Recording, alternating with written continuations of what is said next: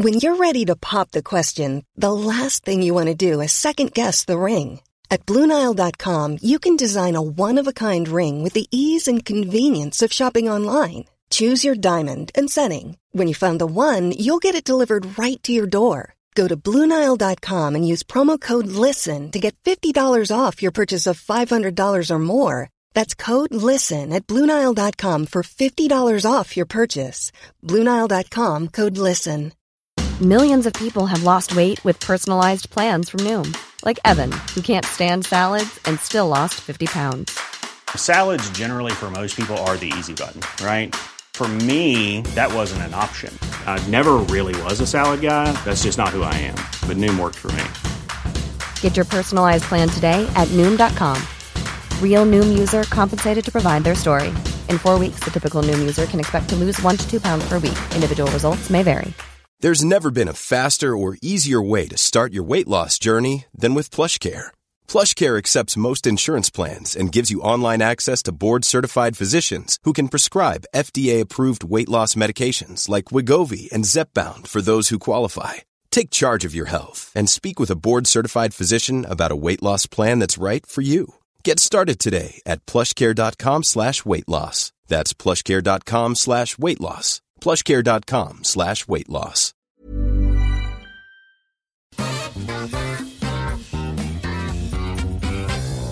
Det drar seg ubønnhørlig mot helg, og Omadressert er tilbake med en ny utgave. Mitt navn er Harry Tiller og skal holde styr på et litt utvidet panel. Vi har politisk redaktør Tone Sofie Aglen på plass. God dag. God dag. Kommentator Terje Eidsvåg som vanlig på hjørnet. God ettermiddag.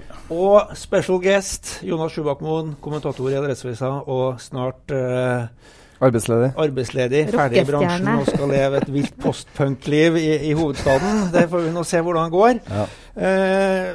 Forrige podcast snakket vi litt om Sylvi Listhaug og hennes nye blogg, der hun tok et oppgjør med feministeliten i landet. Vi trodde at det skulle være med det for en stund, men slik gikk det ikke. Det har vært en ny uke med Sylvi Listhaug i media, med hylekor og PR-aksjoner og i det hele tatt. Det tenkte vi skulle innom. Vi lurer på om det går mot regjeringskrise. Budsjettforhandlingene mellom regjeringspartiene og støttepartiene er heller ikke avsluttet as we speak, som det heter. Vi skal analysere litt hva som skjer fremover der. Bystyret i Trondheim har vedtatt å boykotte israelske varer, eller varer produsert på okkupert land i Midtøsten. Sånt blir det bråk av. Det nærmer seg nok et kjøpehysteri med Black Friday om hjørnet.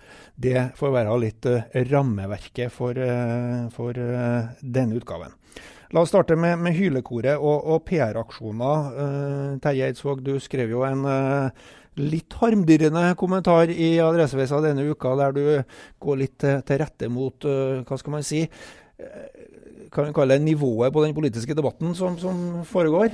Ikke så veldig harm, men kanskje litt mer oppgitt både av folk som nærmest føler seg krenka over at noen andre har blitt lurt, eller på andres vegne, men også hvordan den debatten sånn som den har gått, er et sånn klassisk eksempel på spinn, at man ender opp med å snakke om en liten sidegren av det, fremfor å diskutere saken. Og så har man et eksempel her på at du kan si at kom frem at det var et PR-byrå eller et reklamebyrå som var med å hjelpe Kristoffer Joner til å få opp en Facebook-aksjon.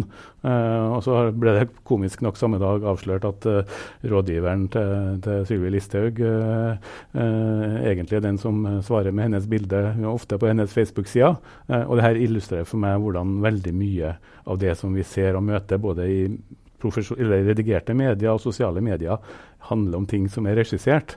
Og jeg synes kanskje at det er litt voldsomt å hisse seg så voldsomt opp av det, og så har det fungert som en avsporing for en del interessante debatter. Man kan alltid diskutere om hvorvidt Joner har lurt noen eller ikke, men man har også en diskusjon som man bør ta om hvordan en statsråd bør hva skal jeg si, uttale seg og karakterisere motstandere.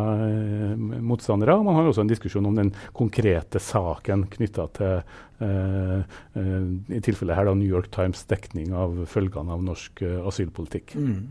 Men på mange måter så kan man jo legge all skylda på sosiale medier og hvordan verden har blitt her.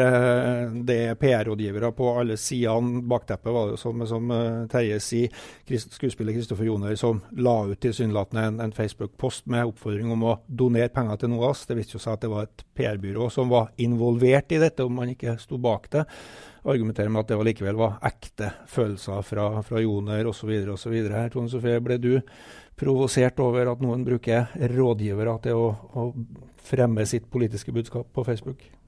Nei, i den debatten her så er jeg litt sånn der, i motsetning til mange, ikke veldig hverken provosert eller opphisset. Men jeg er litt sånn opphisset lell over hvor stor plass det her får. Jeg synes det norske offentligheten begynner å bli helt koko. Og jeg føler at dette er liksom verdens største storm i verdens minste vannglass. Og jeg lå i går på sofaen og kikket først Dagsnytt 18, som jeg synes er et veldig ålreit radioprogram. Jeg liker å se på TV, og hvor dette var hovedsaken og egentlig en ganske dårlig debatt.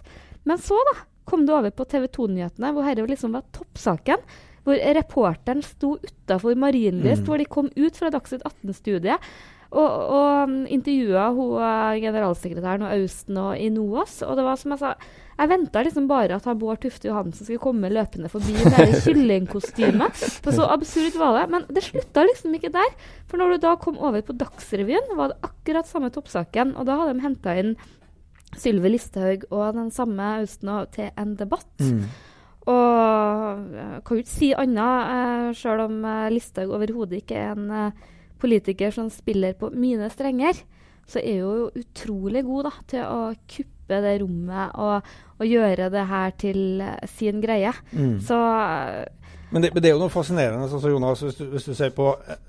Jeg synes jo det representerer en ny måte å diskutere politikk på i Norge. At du har statsråder som bygger seg opp en slags sånn fanskare på Facebook, etablerer sånn lik- og delkultur der du skal si dine direkte meninger. Og når da de blir angrepet igjen, så hopper man jo tilsynelatende fort i en sånn offerrolle og klager over at noen tar til motmæle. Hva er det som har skjedd med ordskiftet? Nei, altså det er jo den retorikken som Sylvi Listhaug bruker, og Per Sandberg også, for så vidt da, er jo, synes jeg, er sånn overraskende.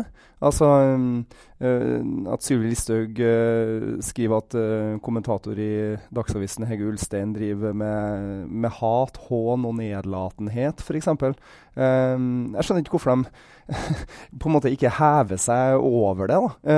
Og heller fører liksom en debatt på mer sånn her ålreite, statsmannsaktige premisser. Det er som Håkon Lie og Einar Gerhardsen. Ja, men diskutere liksom saken, jeg vet ikke, i stedet for.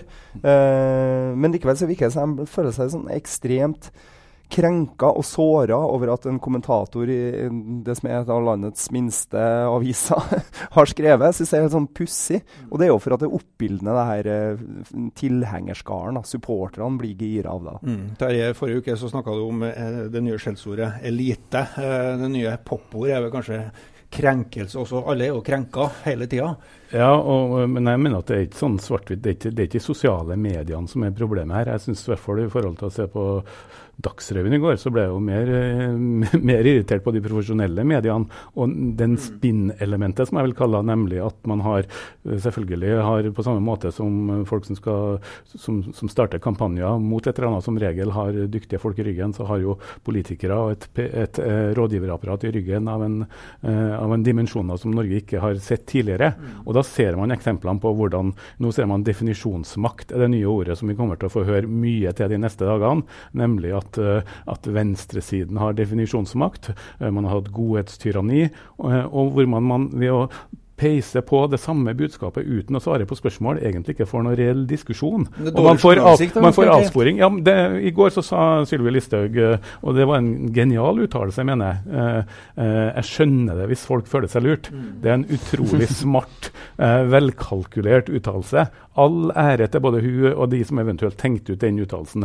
Men når jeg da får se den uttalelsen i første sida på 4-5 forskjellige norske aviser, gjengitt på samme måte, så blir man fanget av det spinnet som avsporer mange diskusjoner, som gjør at man i alt for liten grad snakker med hverandre og diskuterer reell meningsbryting, men kverner på enten man for eller mot Listhaug eller for eller mot saker, og gjentar nærmest gjennomredigerte, innøvde manus, som er et slags forsøk på å fri til sine grupper. Men er ikke vår fordømte jobb som journalister, Tone Sofie, å ikke gå på dette spinnet, men å fokusere på det som er viktig, ikke spill og disse innøvde budskapene? Skyldig, for å si det sånn, på vegne av et samlet norsk presse. Nei, og det var jo det som også var vanvittig i går, hvordan man på en måte var liksom alle knep i boka.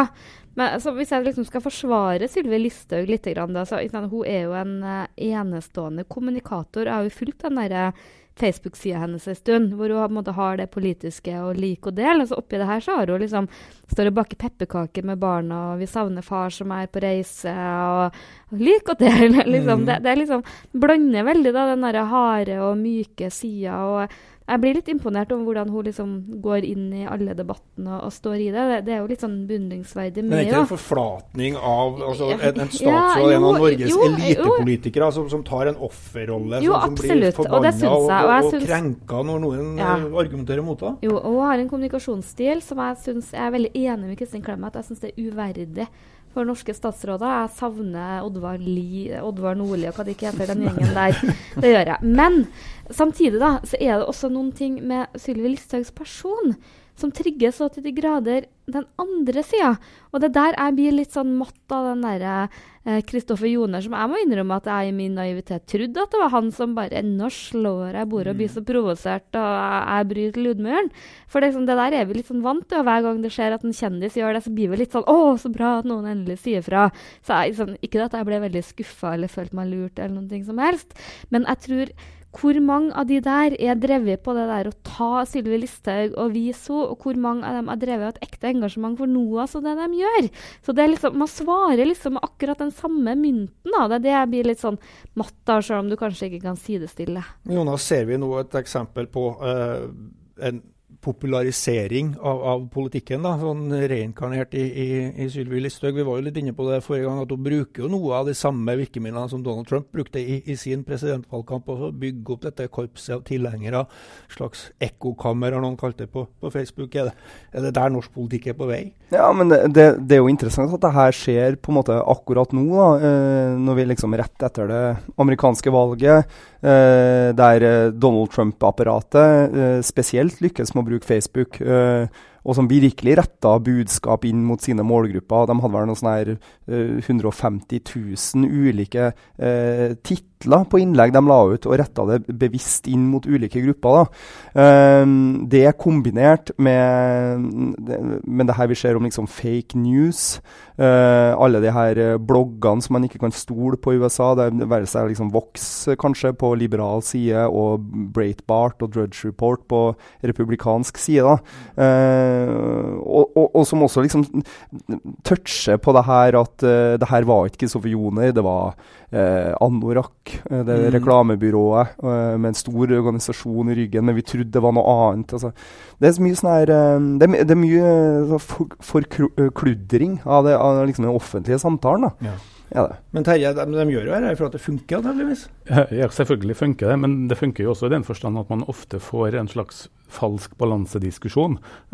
Man kan si at, for å bruke Joner-saken som eksempel, at det er like ille det som Joner og hans tilhengere gjorde som det som Listhaug gjorde. Men forskjellen er at hun er jo statsråd. Hun er statsråd for alle i Norge, og den typen demagogisk rolle og stempling av motstandere, den tar seg utrolig mye dårligere ut når du sitter som minister, enn hvis du sitter som opposisjonspolitiker og snakker hovedsakelig til dine egne. Det er ikke noe sånt symmetrisk maktforhold her mellom en skuespiller og en Fremskrittspartipolitiker. Men er ikke det som er nettopp greia, sånn som Tone Sofie er inne på, at Sylvi Listhaug har den her litt folkelige pepperkakebake-rollen som gjør at det funker ikke hos deg som kulturelitist, eller hva vi nå skal kalle det, men det funker hos velgerne og hos folket som er bekymret for innvandring og som vil ha en annen politikk. Ja, så kommuniserer med dem. Selvfølgelig, og det har jeg ikke noe problem med, men når det kommer til den type tilspisset stempling av andre som hylekor, så er det et eller annet med den rollen som hun er i nå, som statsråd, som fremstår som, hva skal jeg si, totalt ubalansert i forhold til den rollen hun ville hatt hvis hun for eksempel har vært opposisjonspolitiker. Jo, men jeg er nå ikke enig, for det er jo ikke det at Kristoffer Joner hadde han på en måte vært en skuespiller, men her er det jo NOAS, en organisasjon som står bak, for å få penger, ikke sant? Som har funnet ut at dette var en veldig god idé og har fått en skuespiller. Og han er sikkert så genuin og så enig som han bare vil. Men det er noe annet enn det gir seg ut for. Og det er på en måte reklame på en måte, da. Et veldig mye smartere reklame enn vi er vant til. Jo, men jeg snakker ikke om konkret den aksjonen. Jeg snakker om det å si at det er et hylekor som er uenig med meg, uavhengig av om det er NOAS eller de 70 eller 50 000 menneskene som de fikk til å like. Og det er på en måte den gruppa jeg snakker om, som hun omtaler som et hylekor. Det er ikke forholdet mellom NOAS og Listhaug eller Listhaug og Joner som jeg er opptatt av, men jeg er opptatt av de signalene hun sender ut for den videre politiske debatten i en sak som splitter Norge ganske mye, hvor veldig mange er enige med Listhaug, og ganske mange er kritiske til Listhaug. Og da har hun som statsråd et spesielt ansvar for at den debatten ikke skal polariseres unødvendig, uavhengig av hvilken politikk hun utfører. Jonas, vi ser jo eksempler på at dette er antageligvis kommet for å bli en periode nå, at dette her fungerer, som det heter på godt norsk, overfor store velgergrupper som gjerne vil ha et slags mer sånn personlig forhold til sine politikere. Hva blir det neste, tror du? Nei, hva blir det neste? Jeg vet ikke. Altså, det går an å se på det her som at det gjør norsk politikk litt mer spennende, da, hvis man tar av seg liksom de mest pessimistiske brillene. FrP og Arbeiderpartiet stemmer jo likt i 67% av sakene, jeg har gjort det i inneværende stortingsperiode. Om norsk asylpolitikk så eksisterer det ikke så veldig mye uenighet, egentlig. Så det er jo mer sånn her det er bra vi får en debatt, men debatten har jo da handlet like mye om retorikk på begge sider. Så det handler om Sylvi sin retorikk, det at hun kan godte seg over norsk asylpolitikk og vise en sak der 8-åringen blir utvist, ikke sant? Det er en slags retorikk der, selv om alle kan være enige at asylpolitikken må være streng.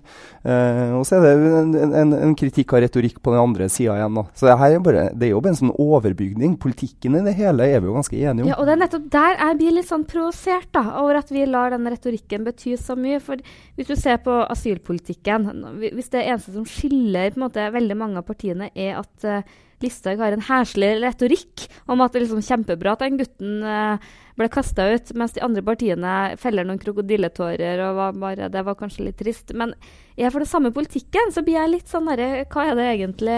Ja. Det hele her handler veldig mye om retorikk og hvordan man kommuniserer, og der har jo FrP et enormt behov for å skille seg ut som verste eller beste klassen, da. Det er vel så lenge at vi går på limpinnen, så å si, og skriver om dette her, og avisene, og Dagsrevyen, og Dagsnytt 18, og TV 2-nyhetene er full av dette, så funker det jo der. Ja, i stedet for å ha en dypere diskusjon om flyktningpolitikken, konsekvenser på godt og vondt, og hva bør være Norges rolle i det, så har vi fått en avsporing som jeg er overbevist om faktisk vil dessverre styrke det fokuset på retorikk og det spinnet rundt, og som gjør at stadig, hvis man ser på Dagsnytt 18 eller Dagsrevyen eller hvilken som helst nyhetssending, så ser man stadig oftere at politikere svarer ikke på det de blir spurt om. De svarer med å bevege seg mot den leksa de har øvd inn, sannsynligvis med gode rådgivere, for det er det budskapet de vil ha frem. Og det gjelder politikere fra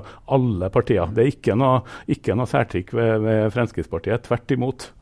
Skal ikke trekke inn medieutvikling her, men det handler vel om også at PR-rådgiversiden blir mye mer profesjonalisert og mye mer bevisst på hva som virker og ikke også. De har vært midlertidig ansatt som journalister i mange år til å plukke opp alle triks. Det er det som er problemet. Jonas blir vel PR-rådgiver for Sylvi Listhaug. Det er sikkert ikke siste ord om Sylvi Listhaug, blogging og sosiale medier i sånn totalt sett, men det får være det i denne episoden. Og vi ble faktisk enige til slutt, da. Ja, det var jo litt nesten. Men la oss nå se på noen som ikke ble enig. Det handler om regjeringspartiene Høyre og FrP, som har lagt frem et forslag til statsbudsjett som støttepartiene Venstre og KrF har en del problemer med å forholde seg til. Det handler særlig om det såkalte grønne skatteskiftet og den meget omtalte bilpakken som man ikke skal røre. De siste signalene nå etter både tacoaftener i statsministerboligen og nattlige møter er vel at FrP er litt på glid i forhold til å løse opp noe av denne pakken. Jonas, hva tror du? Kommer vi til å få et statsbudsjett i havn før jul? Ja. Eller blir det regjeringskrise? Eller kabinettspørsmål i Stortinget? Nei, jeg tror at det ikke blir noe regjeringskrise. Altså, ingen som ønsker en regjeringskrise, ikke opposisjon. If you're looking for plump lips that last, you need to know about Juvederm lip fillers. With Juvederm Volbella XC and Juvederm Ultra XC, your lip look, whether it's subtle or bold, can last up to 1 full year with optimal treatment and no additional maintenance. Find a licensed specialist and see if it's right for you at Juvederm.com today. That's JUVEDERM.com. Add fullness to lips in adults over 21 with Juvederm Volbella XC or Juvederm Ultra XC. Do not use if you have severe allergies or a history of severe allergic reactions, or if you're allergic to lidocaine or the proteins used in Juvederm. Tell your doctor if you have a history of scarring or taking medicines that decrease the body's immune response or that can prolong bleeding. Common side effects include injection site redness, swelling, pain, tenderness, firmness, lumps, bumps, bruising, discoloration, or itching. As with all fillers, there's a rare risk of unintentional injection into a blood vessel, which can cause vision abnormalities, blindness, stroke, temporary scabs, or scarring. For full, important safety information, visit Juvederm.com. Hi, I'm Daniel, founder of Pretty Litter. Did you know cats tend to hide symptoms of sickness and pain? I learned this the hard way after losing my cat, Gingy. So I created Pretty Litter, a health monitoring litter that helps detect early signs of illness by changing colors, saving you money and potentially your cat's life. Pretty Litter is veterinarian developed, and it's the easiest way to keep tabs on your fur baby's health right at home. Go to prettylitter.com and use code ACAST for 20% off your first order and a free cat toy. Terms and conditions apply. See site for details. I'm Sandra, and I'm just the professional your small business was looking for. But you didn't hire me because you didn't use LinkedIn Jobs. LinkedIn has professionals you can't find anywhere else, including those who aren't actively looking for a new job, but might be open to the perfect role, like me. In a given month, over 70% of LinkedIn users don't visit other leading job sites. So if you're not looking on LinkedIn, you'll miss out on great candidates like Sandra. Start hiring professionals like a professional. Post your free job on linkedin.com/people today. Hey, Dave. Yeah, Randy. Since we founded Bombas, we've always said our socks, underwear, and T-shirts are super soft. Any new ideas? Maybe sublimely soft. Or disgustingly cozy. Wait, what? I got it. Bombas. Absurdly comfortable essentials for yourself and for those facing homelessness. Because one purchased equals one donated. Wow, did we just write an ad? Yes. Bombas. Big comfort for everyone. Go to bombas.com/ACAST and use code ACAST for 20% off your first purchase. En gang, tror jeg da. Det må komme, regjeringskrise må komme senere, altså ved valget. Altså, så jeg tror at dette her kommer i mål. Og så synes jeg jo, ja, min gode kollega Gunnar Okstad skal vel skrive noe om det her i avisa i dagene som kommer også da. Men han har et poeng, fordi det er jo en litt sånn her skinndebatt. Det er en veldig liten del av det her klimadiskusjonen som de faktisk er uenige om, og det de er uenige om vil utgjøre så ekstremt lite i det lange løp uansett da. At det er nesten en sånn spill for galleriet. Altså, ja. Men symboler er jo ofte viktig i politikken, og Venstre, Trine Skei Grande husker jo på landsmøtet som jeg var og dekket, der står jeg opp og sier at liksom, nå må det grønne skatteskiftet virkelig komme, ellers har ikke den regjeringen livets rett lenger. Vanskelig for Venstre å gi seg på dette, Tone Sofie? Ja, det er fryktelig vanskelig, men jeg må jo bare si for en gjeng. Ja, men at de er du krenka? Nei, jeg er ikke krenka, men jeg skjønner ikke at de gidder, og jeg skjønner heller ikke det blir bare verre og verre for hvert år. Man skulle jo kanskje tro det gikk seg liksom litt til, og at de starter en budsjettforhandling med å stille på en måte ultimatum. Og her jo på en måte, jeg greier ikke å se at de eneste som tjener på det her må jo være Arbeiderpartiet. Men når jeg ser to så forskjellige partier som FrP og Venstre på klima og miljø, hvor FrP på en måte er helt avhengig av at bilisten ikke skal plages og alt der, og Venstre bare er nødt. Og her det en større kommunikasjonsjobb enn i innvandring, hvor det liksom er kanskje litt retorikk og litt sånne ting. Og få herre begge to til å framstå som vinnere, da. Men jeg synes at de har satt seg selv en fryktelig vanskelig situasjon med å åpne øynene, og jeg synes det virker litt sånn uklokt, egentlig. Utmattende. Men det vi ser nå, da, Terje, nok et politisk spill, eller det realpolitiske veivalg her i forhold til skatteskifte og avgifter på forurensning osv. osv.? Nå eskalatet som jeg sitter på inside information fra forhandlingene her. Det vår egen Magnus Takvam. Nei, det vi kan være sikre på, tror jeg, at alle vil fremstå som seierherre etterpå. Og for meg så gir jo både det her, og for så vidt også den saken vi snakket om i sted, assosiasjoner til to glimrende sitcomer på TV, som handler om nettopp det spillet her, en engelsk og en britisk. De skrevet av den samme fyren. Den engelske heter For the Sick of It, og den amerikanske heter Weep. Den vel tilgjengelig på strømmetjenester rundt. Jeg anbefaler folk å se den for å få litt humoristisk bilde på noe som dessverre blir mer og mer realistisk. Og mye der handler nettopp om det som vi har snakket om litt tidligere her, rundt spinn, og hvordan alle fremstår som vinnere uansett hvordan det her, hvis det ikke da går helt ad undas, for da vil det jo være noen som står frem som tapere. Men hvis det ikke så er det sikkert at hvis de blir enige nå, så vil både Venstre og Fremskrittspartiet sannsynligvis flagge det her som en seier for sine kjernesaker. Ja, men det drar jo seg til, ikke sant? Det er jo ikke bare tøys, helt jeg må si, dette grønne skatteskiftet heller. Det drar jo seg til, ikke minst i forhold til en valgkamp til høsten, eller til sommeren antageligvis. Hvem er det som har definisjonsmakta, for å bruke det begrepet da, i regjeringen i forhold til de store veivalgene vi står overfor, og det vel som unge Skybakmoen her var inne på, at grunnen til at de berger seg i land er vel at den andre Jonas, nemlig Gahr Støre, har vel ikke noe lyst til å ta over skuta nå heller, så det betyr at man finner til enighet til slutt, Tom Sofie? Ja, og det var liksom åpenbart også når de startet, for jeg greier i hvert fall ikke å se at noen av partiene har noe som helst å vinne på at det blir brudd nå. Venstre har jo tradisjonelt aldri vunnet på å begynne å lefle med Arbeiderpartiet, og KrF, ting er så uavklart. Det eneste som har å vinne på det, er jo Arbeiderpartiet. Så det er veldig overraskende. Jeg blir litt sånn nære for den der spill- og uenighetsfaktoren og borgerlig kaos, at de ikke tar seg litt mer sammen da, og løser det på en litt mer elegant måte, som gjør at man får litt respekt for hva de holder på med. For politikere, få litt respekt for politikere. Men må du egentlig vente noe annet da, om man skal liksom FrP, Høyre, KrF og Venstre skal samarbeide om felles politikk? Det lukter noe bråk av det lang vei da, Jonas? Ja, det gjør det. Altså, det absurde. Eller det har jo vært det hele tiden. Det har det. Og man kan jo se på det her også, som litt sånn her med en optimistiske øyne da, gjør norsk politikk litt interessant da. Men at det liksom klimapartiet Venstre skal være i regjering med FrP, som ikke er et klimaparti, altså definitivt ikke. Det må jo bli trøbbel. Det eneste som er litt sikkert er at taxfree-ordningen kommer til å bestå. Vi har nå i alle fall den å felle tilbake på da. Det skal en liten runde innom lokal politikk også, for sist torsdag så var det bystyremøte i Trondheim, og der vedtok man overraskende for mange en nokså knallhard uttalelse som fordømmer Israels okkupasjonspolitikk og viser til en rekke FN-resolusjoner og domstolen i Haag for å konkludere med at Trondheim kommune ikke lenger nå skal kjøpe varer og tjenester produsert på folkerettslig okkuperte områder.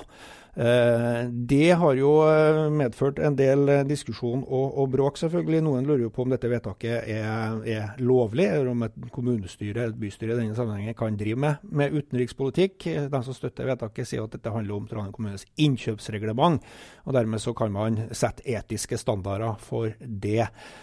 Det er ikke da en generell boykott av Israel, sånn som kanskje mange har oppfattet det, og sånn som fylkestinget i Sør-Trøndelag ble stanset på i sin tid. Jonas, du har nå skrevet litt om dette, du har likhet med meg, og du har vel også fått mailer og telefoner fra folk som både er for og mot dette. Var det klokt av bystyret å fatte et sånt vedtak, synes du? Om det var klokt, det vet ikke jeg. Men det er artig hvordan det synliggjør en sånn her veldig klassisk skillelinje mellom høyre- og venstresida i norsk politikk, da. Og det er et spørsmål liksom som hele tida engasjerer. Man kan liksom dra det inn igjen med ujevne mellomrom, og det setter alltid fyr på en eller annen merkelig debatt. Jeg er med på å gjøre politikken spennende, som er ditt Ja, jeg digger jo det. Ja, jeg er glad for det. Men så er det jo, redaksjonen har blitt nedlesset av stoff nå, for eksempel fra denne organisasjonen som heter Med Israel for fred, som er veldig pro-Israel. Ja, det var derfor det var sånn haug på pulten. Det var derfor du fikk boka. Jeg var på pulten. Det var 4 bøker. Ja, det var det. Ja, men den fra halvmåne til hakekors, for eksempel. Men det her blir folk liksom ekstremt engasjert av. Det som blir interessant å se, er om det her lar seg gjennomføre for Trondheim kommune i praksis. Innkjøpsordningen har jo sjekket alle næringsmidler som blir innkjøpt av kommunen. Ingen av dem kommer fra israelske bedrifter som driver i okkuperte områder. Og så sier de at det vil være svært ressurskrevende å finne ut om det er andre produktgrupper som Trondheim kommune kjøper. Og da blir jo spørsmålet hvor dypt skal liksom lodde. En komponent i en iPhone kan være laget av noen fra et israelsk selskap, ikke sant? Hewlett Packard, som har de fleste PC-er, har et underselskap som driver og leverer noen systemer til noen kontrollposter på Vestbredden, for eksempel. Skal det omfattes av vår boykott? Jeg synes det virker som det blir en utrolig jobb, da, og uoverkommelig, rett og slett. Er det noe vits i sånne vedtak, Tone Sofie? Har de noe betydning utover det å kanskje slå fast at bystyret i Trondheim er mot Israels okkupasjonspolitikk? Ja, jeg ble jo litt sånn overrasket over det her, for det her var jo sånt vi holdt på med i gamle dager. Når jeg var i politikken, da var det sånn der masse kommunestyrer og sånn som drev og skulle boykotte Israel. Men så gikk det jo litt over nettopp for det realistiske i det. Det var liksom greit å ta bort de Jaffa-appelsinene, men da ble det komplisert da, med datateknologi og medisiner og den type ting. Men på en måte så har jeg veldig sansen for det der forbrukermakt og den symbolikken, så jeg har på en måte litt sånn, jeg liker engasjementet, men jeg tror vel dessverre ikke at det er det som berger da. Så tenker jeg jo litt sånn, her er det jo liksom Arbeiderpartiet og venstresiden som har stått veldig bak. Jeg tror vel at det er andre ting som skal til for å virkelig få gjort noe med den konflikten der. For oss som er veldig opptatt av det indre livet i rådhuset, så er det jo i hvert fall kanskje et eksempel på at det er et nytt bystyre med mer unge politikere, også fra Arbeiderpartiet. AUF-erne gjorde jo et brakvalg og kom inn der. Har ikke sett så mye til dem frem til nå, egentlig, men her er jo et eksempel på kanskje en ny generasjon politikere. Da. Terje fra Arbeiderpartiet har jo vært veldig forsiktig med å gjøre sånne ting tidligere. Er det håp om at det kanskje endrer seg litt, at det blir litt mer schwung i rådhuset fremover? Ja, det blir spennende å se om det er noen unge politikere i Trondheim som tar rollen til Kristoffer Joner i den saken her. Men delvis spøk til side. Jeg er jo skeptisk til organiserte boykotter, selv om her er det en vesensforskjell mellom det forrige, som var en generell boykott av Israel og nå de okkuperte områdene. Men jeg mener jo at man i mye større grad bør boykotte ting på individuelt grunnlag. Man trenger ikke gjøre så stort nummer av det, og jeg fører en knallhard linje der, både i forhold til butikker, steder hvor jeg får dårlig. Folk som gir meg enten dårlig service, folk som har produkter som er oppfattet som dyrt og dårlig, alle som er gitt et par sjanser fremstår som uverdig for eller ikke ønsker for at jeg skal fortsatt drive og handle her, på det personlige. Jeg tror vi bør vise mye mer forbrukermakt, men så er jeg skeptisk til den type organiserte kampanjer, men å tydeligere signalisere av hva man liker og ikke liker, og støtte de som er kanskje mer opptatt av å støtte de som jeg synes leverer gode ting og gjør gode ting, kanskje uavhengig av deres politiske syn. Men den typen forbrukermakt tror jeg det er viktig å oppfordre til engasjement rundt og få folk til å vise i flere sammenhenger. Da har jo Dere ser meg at Terje stiller veldig strenge krav til folk og service rundt seg. Da har vi I hvert fall en elegant overgang til kjøpehysteriet. Det mangler en stor der. Prøv å gjøre en overgang til det kjøpehysteriet vi skal inn I denne uka her, da, nemlig Black Friday, som jo et nytt sånt lureri, spør du meg. Ja, de boikotter du, men dette har jo oppstått I senere årene, at plutselig her nå en mørk novemberfredag før jul skal man ut og bruke opp julelønninga si, eller siste pengene man har gått opp før julelønninga kommer, før julehandelen begynner, og man skal liksom, det salg da, eller toldag som vi kalte det I byen før. Hva det Black Friday, Jonas? Nei, det jo en tradisjon vi har hentet fra USA da, som har det dagen etter Thanksgiving, det vel? Så dagen etter man har liksom vært takknemlig for alt man har, så skal man ut og benytte seg av noen fantastiske tilbud da. Men jeg må innrømme hvor ille det egentlig da? Nei, jeg har ikke sagt det ille. Nei, men altså, det jo noen gode tilbud da. La noen folk få handle når det litt billig, tenker jeg. Så vi har jo tulldag, vi har farsdag, morsdag. Vi har morsdag, ja, det kanskje den verste dagen. Nei, men altså, jeg tuller bare, men altså, vi skal bruke masse penger frem mot jul nå uansett. Da kan vi jo like gjerne handle når det litt billig da. Vi kan jo handle julegave I uka her da, eller?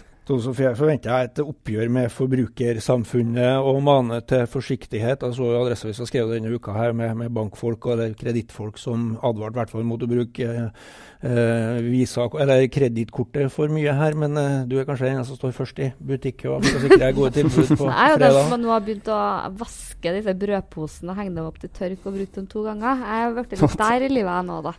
Nei, jeg har...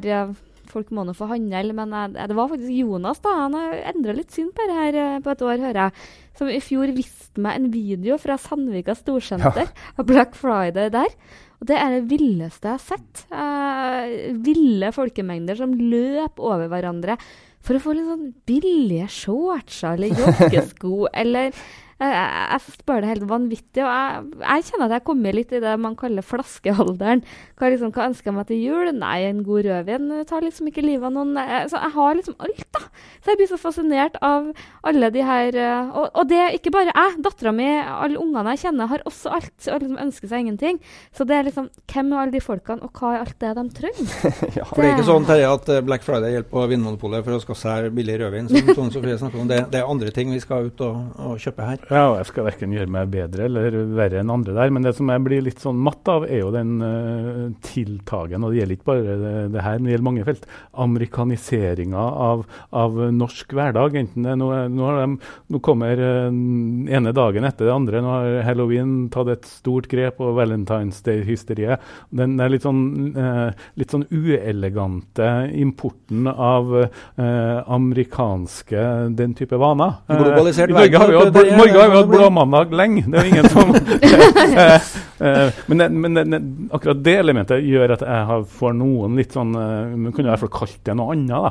Ja, det merker jeg at ungdommene, for jeg har jo som sagt en tenåring I hus som lurer på om ikke vi skulle feire Thanksgiving. Og for meg var det bare helt sånn... Jeg har sikkert sett det på en eller annen amerikansk film, men jeg har virkelig ikke noe forhold til det. Og det merker jeg at de har et helt annet forhold til det her...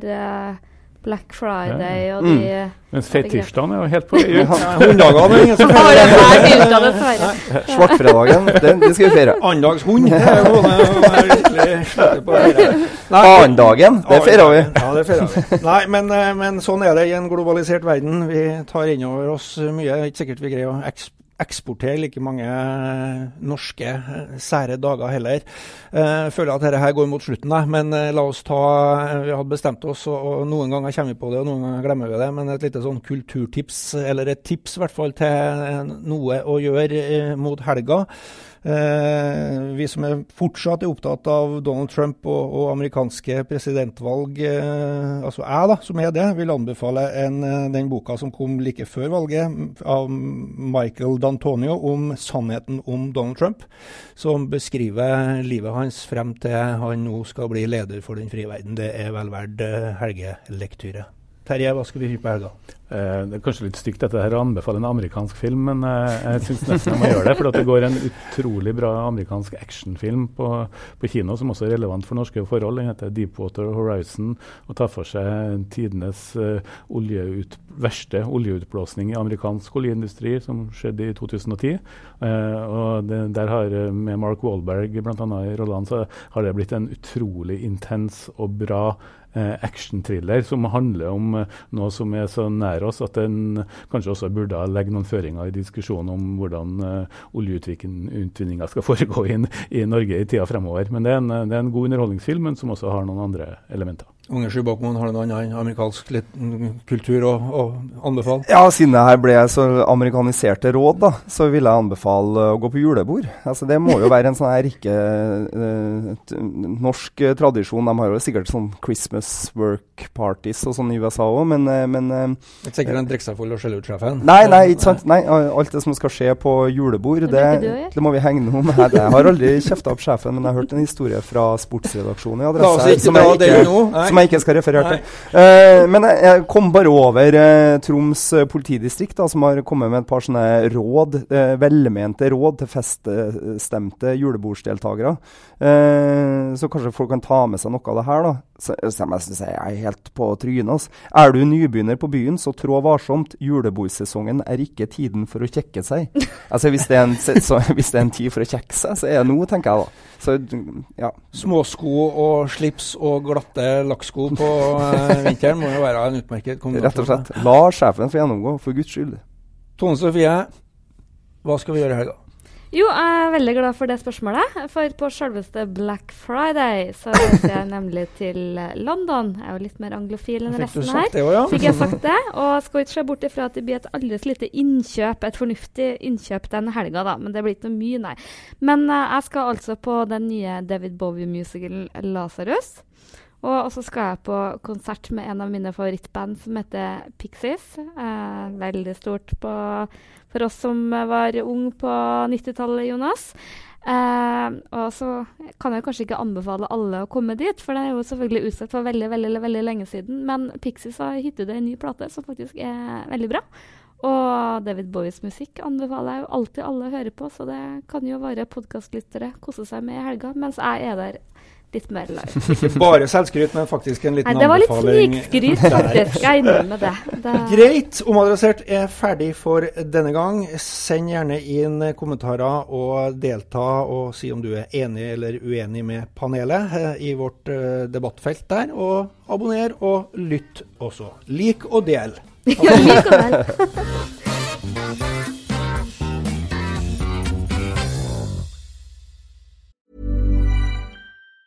Planning for your next trip? Elevate your travel style with Quince. Quince has all the jet-setting essentials you'll want for your next getaway, like European linen, premium luggage options, buttery soft Italian leather bags, and so much more. And it's all priced at 50 to 80% less than similar brands. Plus, Quince only works with factories that use safe and ethical manufacturing practices. Pack your bags with high-quality essentials you'll be wearing for vacations to come with Quince. Go to quince.com/trip for free shipping and 365-day returns.